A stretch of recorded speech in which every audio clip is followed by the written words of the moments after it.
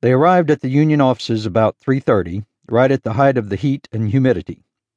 The only relief was a light breeze that evaporated the sweat forming on the two detectives' faces and necks. Gator opened the door for Alicia, then stepped past her. A rush of the cool, air-conditioned atmosphere inside washed across them, giving the two detectives an instant burst of fresh energy.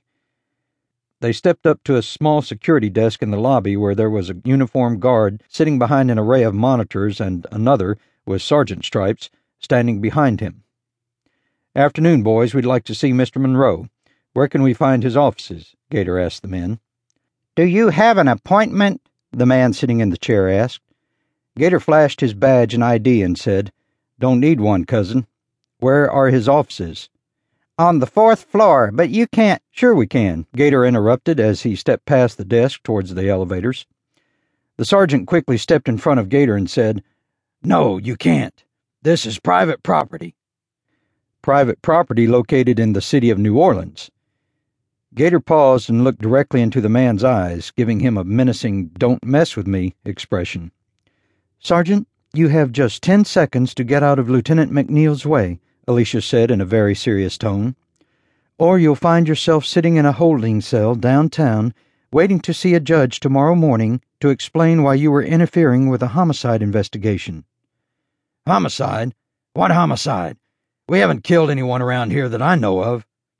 "Time's up," Gator quipped and nodded towards Alicia. "Lieutenant Montgomery, cuff this man and put him in the back of the car. We'll book him after we see Mr. Monroe. It'll be a little hot in the car, so leave a window down for him. We shouldn't be more than an hour or so." "Right," Alicia answered as she produced a pair of handcuffs. "Put your hands behind your back." Wait!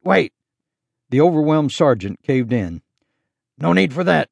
Mr. Monroe's office is on the 4th floor. Turn right out of the elevator and his office is at the end of the hall. I'll call and let them know you're coming." Gator's expression changed to a smile. "That's better, Sergeant. See how much nicer it is when we understand each other?" he said as he patted the man on the shoulder. He and Alicia stepped around the still dumbfounded guard and walked to the elevator. Alicia did not say a word as they stepped in and pushed the button for the 4th floor. When she was still a probationary detective, Gator had taught her this tactic. He called it a guard blitz, and they had used it to get around security people many times.